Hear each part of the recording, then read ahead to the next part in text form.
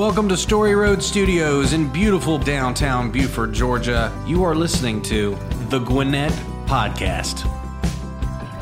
Hey guys, welcome back to the Gwinnett Podcast. I'm Nate McGill, one of the hosts. Today on the show, we have Gary Martin Hayes from Gary Martin Hayes and Associates. His firm has recovered nearly $1 billion with a B for his clients. I mean, as far as personal injury attorneys go, Gary is one of the most successful legends in our county, but that's not what makes him so great. What makes him great is that he continually pours into our community. Some other facts about Gary is the Wall Street Journal and USA Today have quoted him as he's appeared on countless TV shows, including Fox and Friends and CNN Headline News. He has written or co-authored 15 best-selling books, including The Authority on Personal Injury Claims in Georgia and The Authority on Workers' Compensation Claims in Georgia. And I believe he's got a new book out right now about tractor trailer accidents and things like that. He's been Best of Gwinnett winner countless times over the years. He's also a member of the Multi-Million-Dollar Advocates Forum, a society limited to attorneys who have received a verdict or settlement of at least $2 million. And Hayes' videos on Georgia law have been watched over 8 million times, making him the most viewed attorney in Georgia on Facebook, Instagram, and YouTube. Today, we're going to jump into his story of why he does the things that he does. We go deep here, and I really, really enjoy this full conversation. So make sure you listen to it all. And if you get done with that and want more of Gary, you can always tune in and find him on Intersection Radio on 101.5 FM every Sunday morning at 10 a.m. Guys, I hope you enjoy this show as much as I enjoyed actually recording it and having this conversation. Let's get right to it with Gary Martin Hayes. I really just want to jump right into your story and start off like at the beginning, because, you know, as long as we've known each other, I'm not so sure I know your origin story and how you got into the law to begin with. So why don't we start at the very beginning? Yeah, I'd take it back to my years growing up, my formative years. My dad was a Methodist minister. Okay. And he served at a bunch of churches in small towns. And it seemed like the leaders in all the churches were the doctors or the lawyers. Got to interact with them in high school. I got to clerk for a law firm as a runner, essentially delivering mail. Got a good inside look at that. And in college, I just took some law classes, and it came easy for me. And I guess that's the whole genesis of it. I'd been exposed to people that were in it, loved it when I took the classes in Excel with very little effort, and I've loved it ever since. Those first early courses that you were taking that were kind of introducing you to the law, you just found it super interesting? Very interesting, and it was one of those areas, too, where I feel like I could affect a change. It looks like the guys that were making a difference in the communities, not just church, but in the communities, were the attorneys. And that really sparked the interest. This makes so much sense to me now, because you obviously are giving back to the community like all the time. And so that's just a big part of who you are. It goes all the way back to the very beginning, in your dad's church, seeing that these guys are the ones that are really contributing, that are really involved and helping. And that makes a lot of sense, Gary. Yeah, my mom and dad would always challenge us. Go out and make a difference in someone else's life today. Make a positive difference. What kind of impact can you make? And yeah, that stuck with me. And it's something that we not only heard from them, but we saw them walk that walk too. They were so quick to help others. So when you pass the bar, you're getting out, you're getting into the law, like where's the first place you start? Yeah, I started out doing insurance defense. I used to represent the people out there that were causing the wrecks, or employers and insurance companies in workers' compensation claims. Couldn't really stomach that, because I felt like the whole goal was try to either deny or limit the amount that was paid out to people that really deserved it. Oh, interesting. And the insurance companies really want to hire the people that have excelled in law school. And fortunately, I did excel. I was on Law Review there, top 10 in the class, did really well. And when they come dangling, hey, you've got this job, all these great benefits, and here's the salary, you're like, ding, ding, ding, ding. Yeah. Now I can hopefully pay off these student loans, sooner than later. But when you start doing the work and you see that it's not about helping people, it's about denying people what they are entitled to receive. Enough of that. It just wasn't in tune with your brand and who you were before you even had a brand. Now you've got a pretty well-established brand, and we get to see you all over the place. And how did you kind of get from point A to point B? So how did you go from transitioning into defense, into going up against these insurance companies, to the Gary Martin Hayes that we all know today from the billboards, TV commercials, radio ads? I mean, you've kind of got the market fully saturated at this point, in a very, I think, good and positive way. Yeah, it was kind of a leap of faith. I worked with another attorney, and he felt the same way. We're not doing what we really want to do. So we started the firm together back in 1993, Duncan May-Sillis. Okay. He retired in 2000 because he wanted to go back, get his doctorate in history, and teach history on the college level. Okay, wow. So yeah, I took over with it just being me exclusively in 2000. And you know, a big part of why we advertise is really based upon a conversation I had with a trial coach. He was a former theater professor at Duke University, who, interestingly enough, was taking time away, sabbatical, to go write the great American novel, and he had a writer's block. So he decided to go watch some attorneys try cases in a small town in North Carolina. And he saw how they were butchering their claims and not making the best presentation. So he started working with attorneys on trial presentations. I had an opportunity to work with him. That's awesome. And he said, you're very good at what you do. You need to let people know that you are out there. So he was a big push to us to get out there and advertise, because not enough good attorneys, or I think with any profession, are really letting people know that they're out there. Yeah. And the thing is that you don't even think about hiring an attorney until you absolutely need one. And that hits you usually from left field.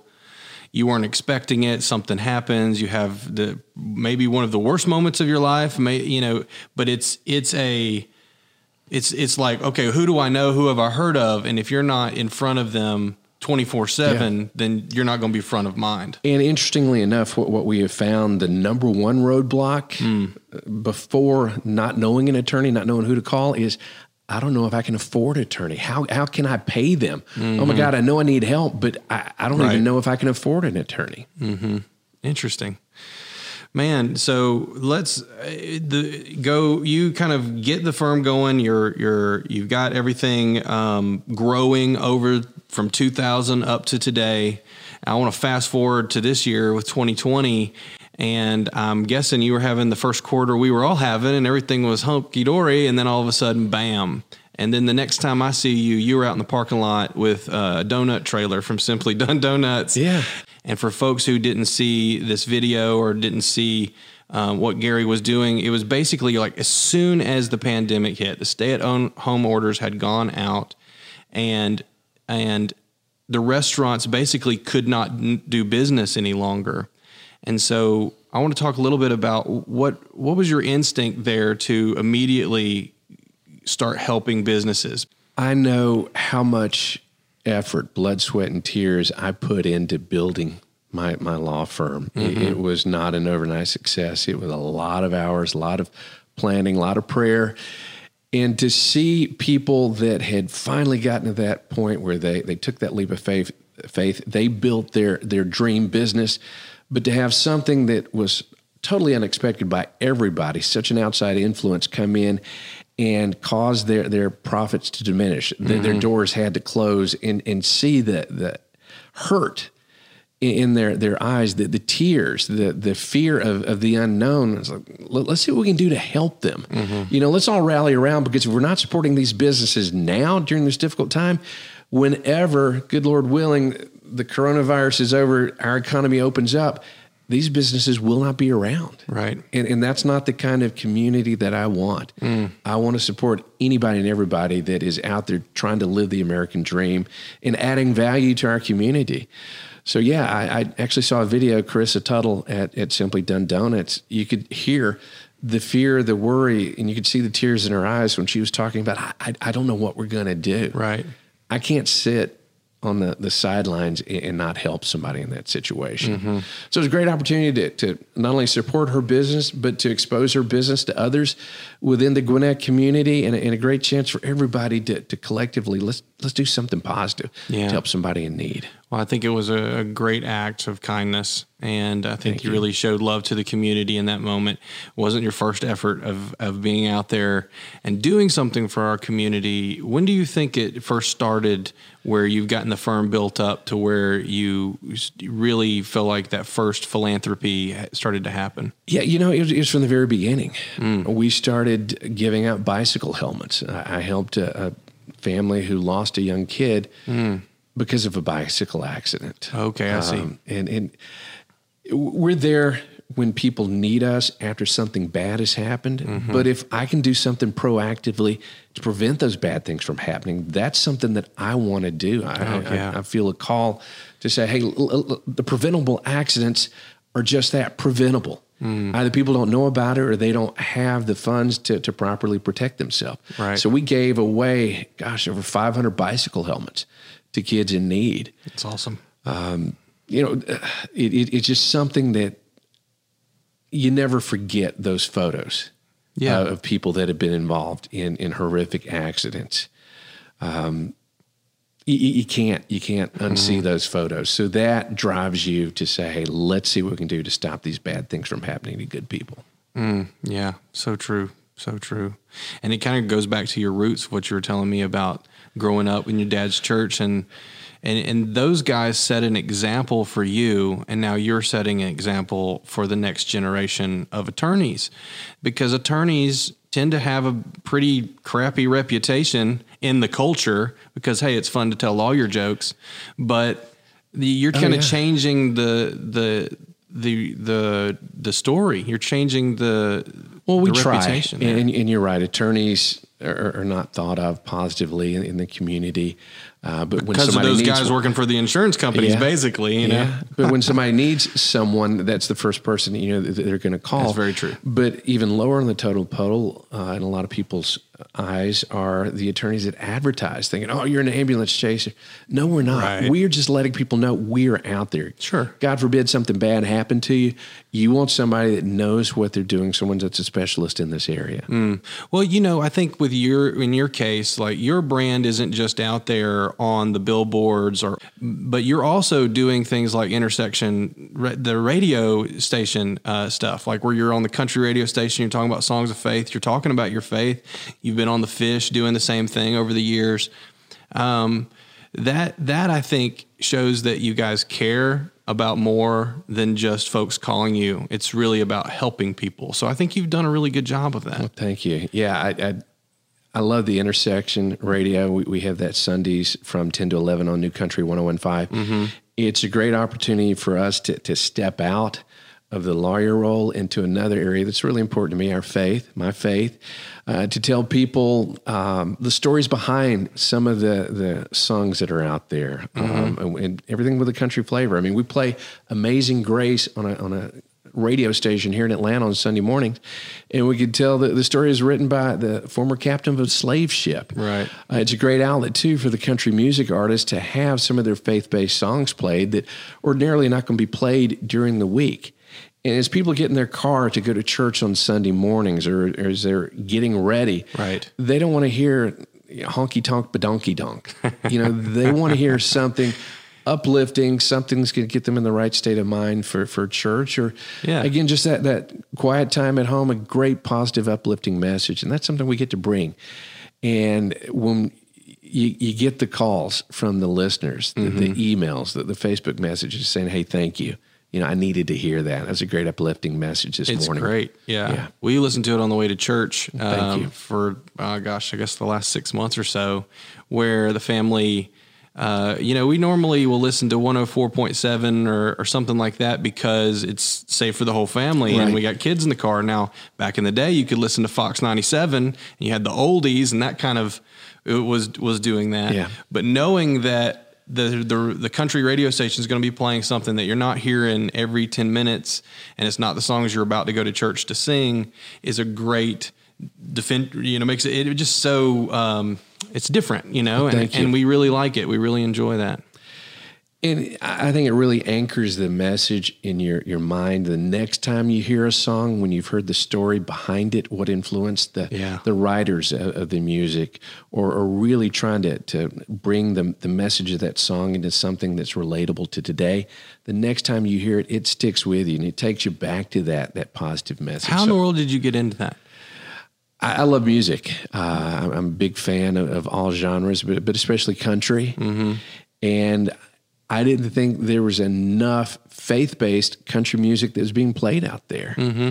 And for example, Jesus Take the Wheel, that really didn't get much play on the country stations. It got more play on the Christian stations. And then Something in the Water came out, but the Christian stations didn't really want to play it. Right. Because of some of Carrie Underwood's views at the time that kind of made them shy away from it. So we need to hear these songs.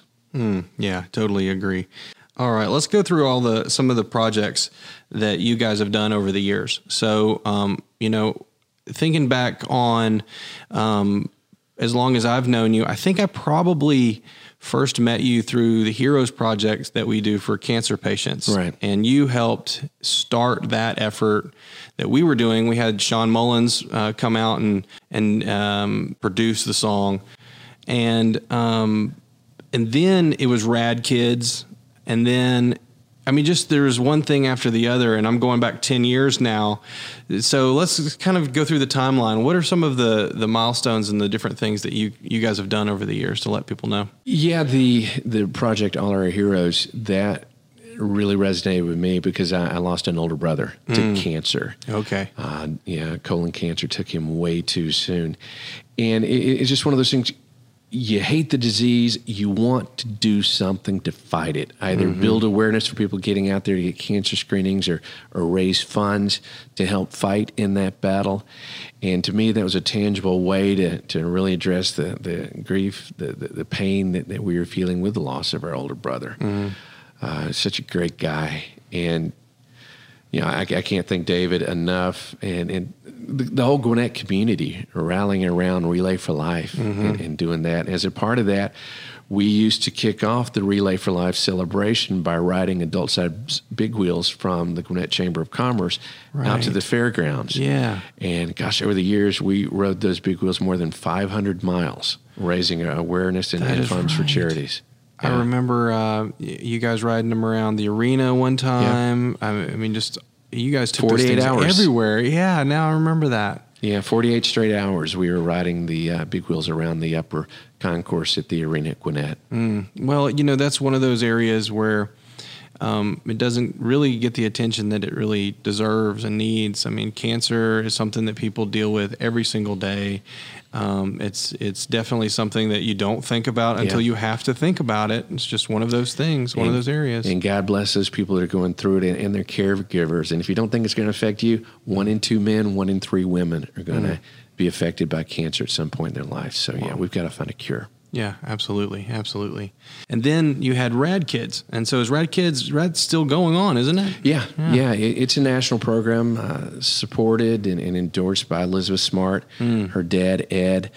Yeah, back in 2008, there were 3 women from Georgia with ties to Georgia that were abducted and murdered. And at the time, my wife and I had just given birth, or my wife had given birth to our twins. We had 3 daughters. And so we were really worried, oh my God, what kind of world are they going to be raised in? What do we need to do to make sure that they're safe? So we thought about karate classes, self-defense courses, but I had an opportunity to meet Vivian Gershon, whose daughter, Lauren Burke, was one of the students that was killed at Auburn. And she said something that really stuck with me, saying it's important they know how to defend themselves, but I think it's more important they know how to avoid putting themselves in dangerous situations. And so I started researching it to see what are we doing to help educate our kids in that arena to avoid those dangerous situations. Right. And sadly, there is such a void there. That's where I came across Rad Kids, where they do teach kids safety steps, how to avoid being in bad situations, but God forbid if you find yourself in one, how to get out of it. It's a great national program. Steve Daly's the founder, the director. It's something that we have trained, over 100 instructors here in Georgia and around the Southeast, and something we continue to support. I want to get into the vein of this because now you see the pattern of you guys are really out there when something bad happens and you're defending someone and you're representing that person, and then you're also in where you're giving to prevent bad things from happening. Right. So you're both reacting to the bad thing that happened and defending someone and making sure that they're taken care of after the fact. But then you're also going back and doing something as the issues kind of impact you and your family. Yeah, we want to have that reactive and proactive approach. Okay, we see the problem, let's solve it. But how can we prevent it from happening down the road? What can we do from either a safety education standpoint or providing kids, as I said, with the bicycle helmets to help protect them in those situations? Is that your faith? What is it in you think, that makes that something that you go back and do? Because this is not something that's normal, really. Where did this come from? Yeah, I don't know. I just know I can't ignore the problem, which gets me in trouble sometimes. My wife comes to me and tells me a problem. I immediately want to solve it. Right. But she's like, no, I just want you to listen. So I've learned that over the years. Yeah. But, John F. Kennedy once said, one person can make a difference and every person must try. Yeah, that's good. And so the difference is that I want to make is solve the problem, but see what we can do to keep it from happening down the road. Again, yeah. Mm-hmm. Wow, that's big. And that keeps you super, super busy. It does. So you've always probably got like 14 different things going on a day-to-day basis. Do you have a routine you keep, or do you have like some things that you do to, what's your day look like? It's just constant chaos, but I thrive in that environment. Mm-hmm. I've never been diagnosed with, but I do think I have ADD. Look a squirrel. Yeah, right. But that just keeps me going. I always have to find something new to challenge me, which is why I love doing the intersection. I love writing. Love spending time with the family, but just anything to keep me busy. I'm not one to sit on the couch. I just can't do it. That's true. I mean, you are around and everywhere, and I thought this was so cute because your branding being everywhere does work, because my daughter, basically, while she was staying at grandma's and my mother, they've got the TV on and it's rolling through the ads and everything that's there. And if you're watching daytime TV, you're going to see a Gary Martin Hayes commercial, Yeah. And so she started watching them. And I guess somewhere along the line, she must have memorized 1-800-WIN-WIN-1. And so when it came time to do her commercial, she was like, I want to do 1-800-WIN-WIN-1. I'm like, that's Gary's number. And she I was like, I know him. She's like, no, you don't. He's famous. No, you don't. Come on. Well, she did a great job recreating a commercial for me. That's so funny. But two things out of that. One, she needs to pursue a career in broadcasting. And two, you don't need to let her watch the Jerry Springer show. I know. I got to tell Grandma about that. That's on Grandma. That's on Nana right there. The facts are the facts. I mean, you literally grew this into one of the largest law firms in Georgia, if not the Southeast. So kind of talk a little bit about building that team and the team that you have there that's doing the work every day. Yeah. Strangely enough, I equate a lot of our growth and success to me having brain surgery. Oh. Back in early 2000, I think around 2000. It's odd, I don't actually remember the date, but I believe it was 2005. I was diagnosed with what's called a Chiari malformation. It's a form of spina bifida. So I knew for 4 to 5 months I was going to be totally immobilized, not able to get out and do anything. Thank God the procedure worked, no ill effects from it. But what it had me do was take a step back from being in the weeds every day to being able to manage a bunch of people that I had trained, and I entrusted them during that time that I was away, and they did a great job. So I was able to really take a step back, plan the growth and development of the firm. I still have that opportunity. I love it of meeting with every client, working out the track that the claim is going to take, still involved in the cases on a daily basis. But it really helped me map out where do I want to be 3 years from now, 5 years from now, and I developed that plan to get there. Yeah, that's so important. And I think most people just, they react. But when something like that happens, you have to plan. You have to delegate. You have to give it to somebody else. And that trust part is kind of the tough hurdle to get over. But when you have to hand it over, and then it must feel good also that they answered the call. It does, and it gets back to hiring the right people. Yeah, there are a lot of great lawyers out there. They're very good. Technically, they know the law. They can write the briefs. But if they don't give a flying rat's rear end about people, they're not going to work for me. Yeah. Bottom line, they've got to be good at what they do. Yeah. But they got to be doing it for the right reasons. Yeah. That's the whole brand. That's the heart of the company, and they got to fit. Yeah. And when they do fit, it kind of makes it easy. Yeah. And if not, no harm, no foul. Wish you all the best, but this is not a place for you. Well, there's lawyers right now that are working for insurance companies and feeling the exact way that you first felt. Yeah. And they're wondering, is there any place for me to go?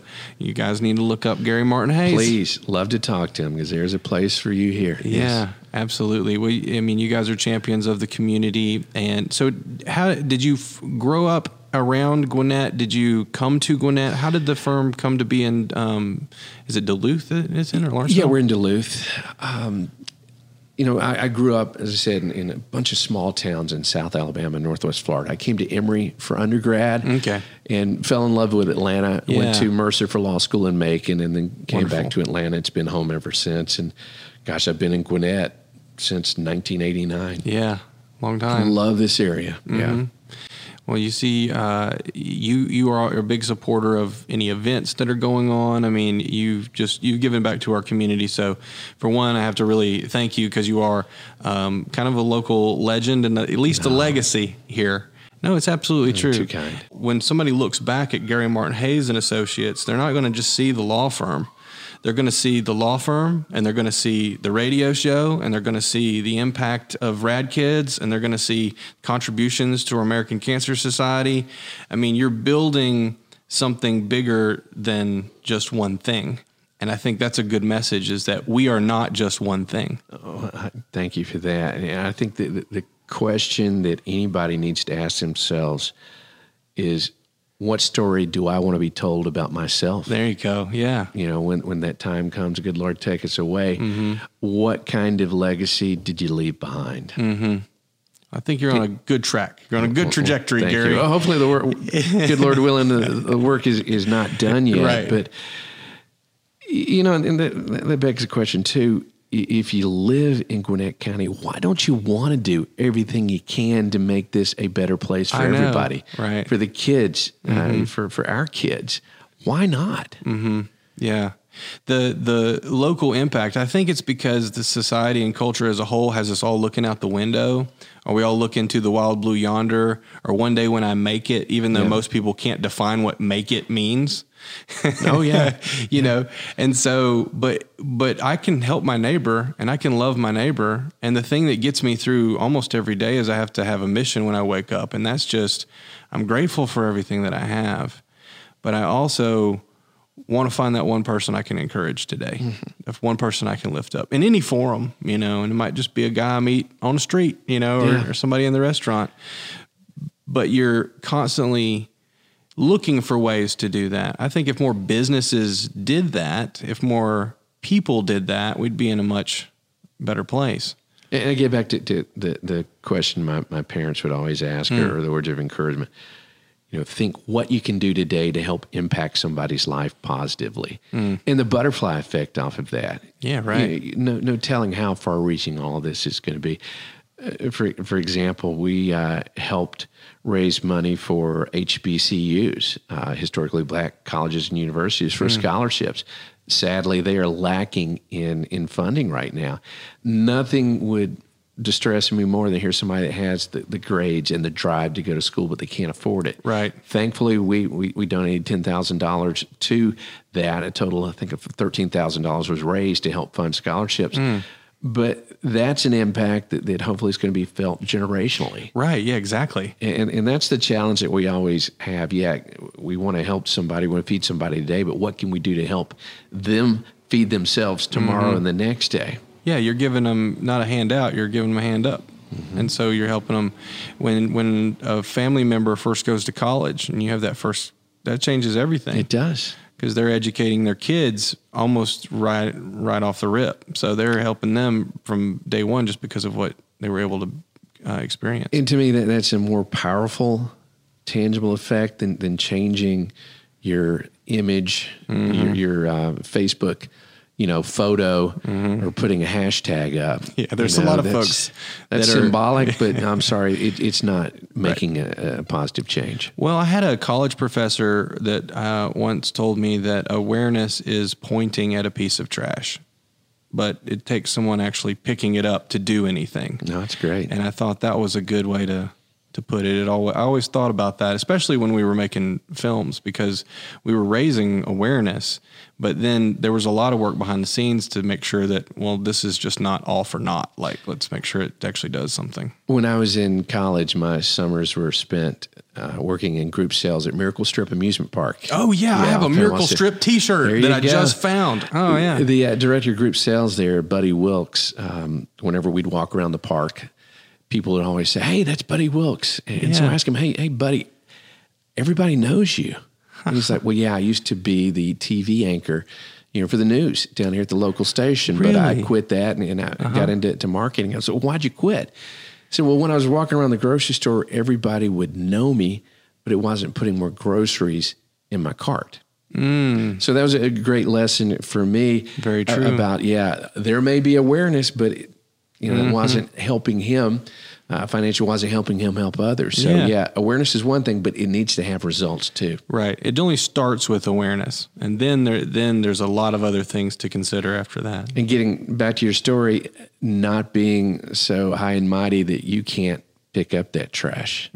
Exactly. I mean, that's the thing. With my dad being the minister, we were the custodial crew. My two brothers, my sister, and I, we'd clean the bathrooms. We'd set up the fellowship hall for the Wednesday night dinners and take it down for Sunday mornings. Not being too proud to do those jobs. I mean, I'm not afraid to get out there, get dirty, and great lesson in life, treat the custodian the same way that you do the COO. CEO. When you have a parent in ministry, the whole family is in ministry. Yeah. And I think it does become ingrained that you are the first to show up and the last to leave, right? Exactly. And that's just something you probably just take to every single day. And you're out there and you're making it look fun and enjoyable. So hopefully it's inspiring other people to get out there and do some good as well. So it is. It's a labor of love. I mean, I really do love what I do and the people that I work with every day. Yeah, man. Well, thanks so much for coming on the podcast. Is there anything else we want to talk about before we go? But actually, I would like to ask you just some general leadership advice for, this has been a crazy year, and it's just good to get everyone's advice for folks, whether it's specific to your industry or specifically locally, and restaurants are having a hard time. I know that's on your heart. So why don't you just give us something good? Well, I think the biggest lesson I learned throughout all this was people are going to approach this pandemic and the sheltering in place in one or two ways. You're going to have the one sit back, "Oh my God, poor pitiful me. What am I going to do? I can't do anything." They wallow in indecision and their inability to do something to address it. I love those that are say, "Okay, I'm here. Not what I expected, not what I wanted, but circumstances tell me I'm here. What can I do about it?" I've used the pandemic to write 2 books to help other lawyers learn how we handle wrongful death claims, how we handle tractor trailer claims. The decision was made, what can we do to help others in our community? They're struggling at this time. What positive message, what show of love can we and support can we give to them to let them know we're going to get through it. There is a light at the end of the tunnel. It's not a train. I promise you we're going to get through it if we get through it together. But what tangible steps can we do to get to that point? I love how restaurants had to pivot to say, okay, well, when we be closed, we may not be able to have people actually dining in, but why don't we make to-go meals for people to pick up? Yeah. I love the creativity that's come out of this. Yeah, I agree with that. It kind of woke everybody up to just think about new ways that they can do things. I mean, I really appreciate what you guys do here at Gwinnett Magazine. It's a great way to chronicle, as you said, not only what's happening now, but to be able to look back over the years. And I've saved all those magazines from the Best of Gwinnett years, and you can see the weight that I've added every year. But it is a neat story to see where we started and where we are now, and good Lord willing, where we're going to be 20, 30 years from now, and the legacy that the people that work with me are going to be able to make in our community too. Yeah. It's not just me; it's the people that work side by side with me. Absolutely. My attorneys, my staff. I can't thank them enough because they all share that passion for helping people. And that is where we'll end it for today's podcast. Thanks for joining us, and please subscribe so you never miss an episode. Ain't it amazing what some people do? They can move mountains with love as their tool. Bar stools and steeples, a crazy haystack full of needles. There ain't nothing like people. There ain't nothing like people. The Gwinnett Podcast is brought to you by Gwinnett Magazine, recorded at Story Road Studios, produced by me, Nate McGill, hosted with David Greer, and music by Levi Lowry. To never miss an episode, make sure you hit subscribe. Some wear badges and others white jackets, and they put us back together again. The preachers and teachers and professional reachers keep believing in us when we can. We're coming all colors and shapes and sizes, God painted it that way. We're all pieces of art with